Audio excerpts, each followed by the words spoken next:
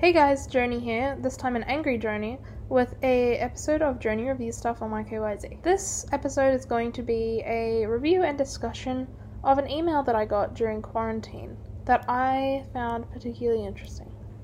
So, my boyfriend and I had bought a bunch of coffee syrups to use with our coffee grinder about a month ago that they arrived.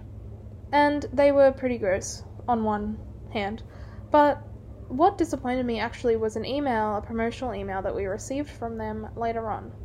And this email said that all of the natural ingredients in their coffee syrups would help to combat and prevent you from getting coronavirus and, boost your immune system in the same way that a shot from the doctor could boost your immune system and prevent you from getting any illnesses.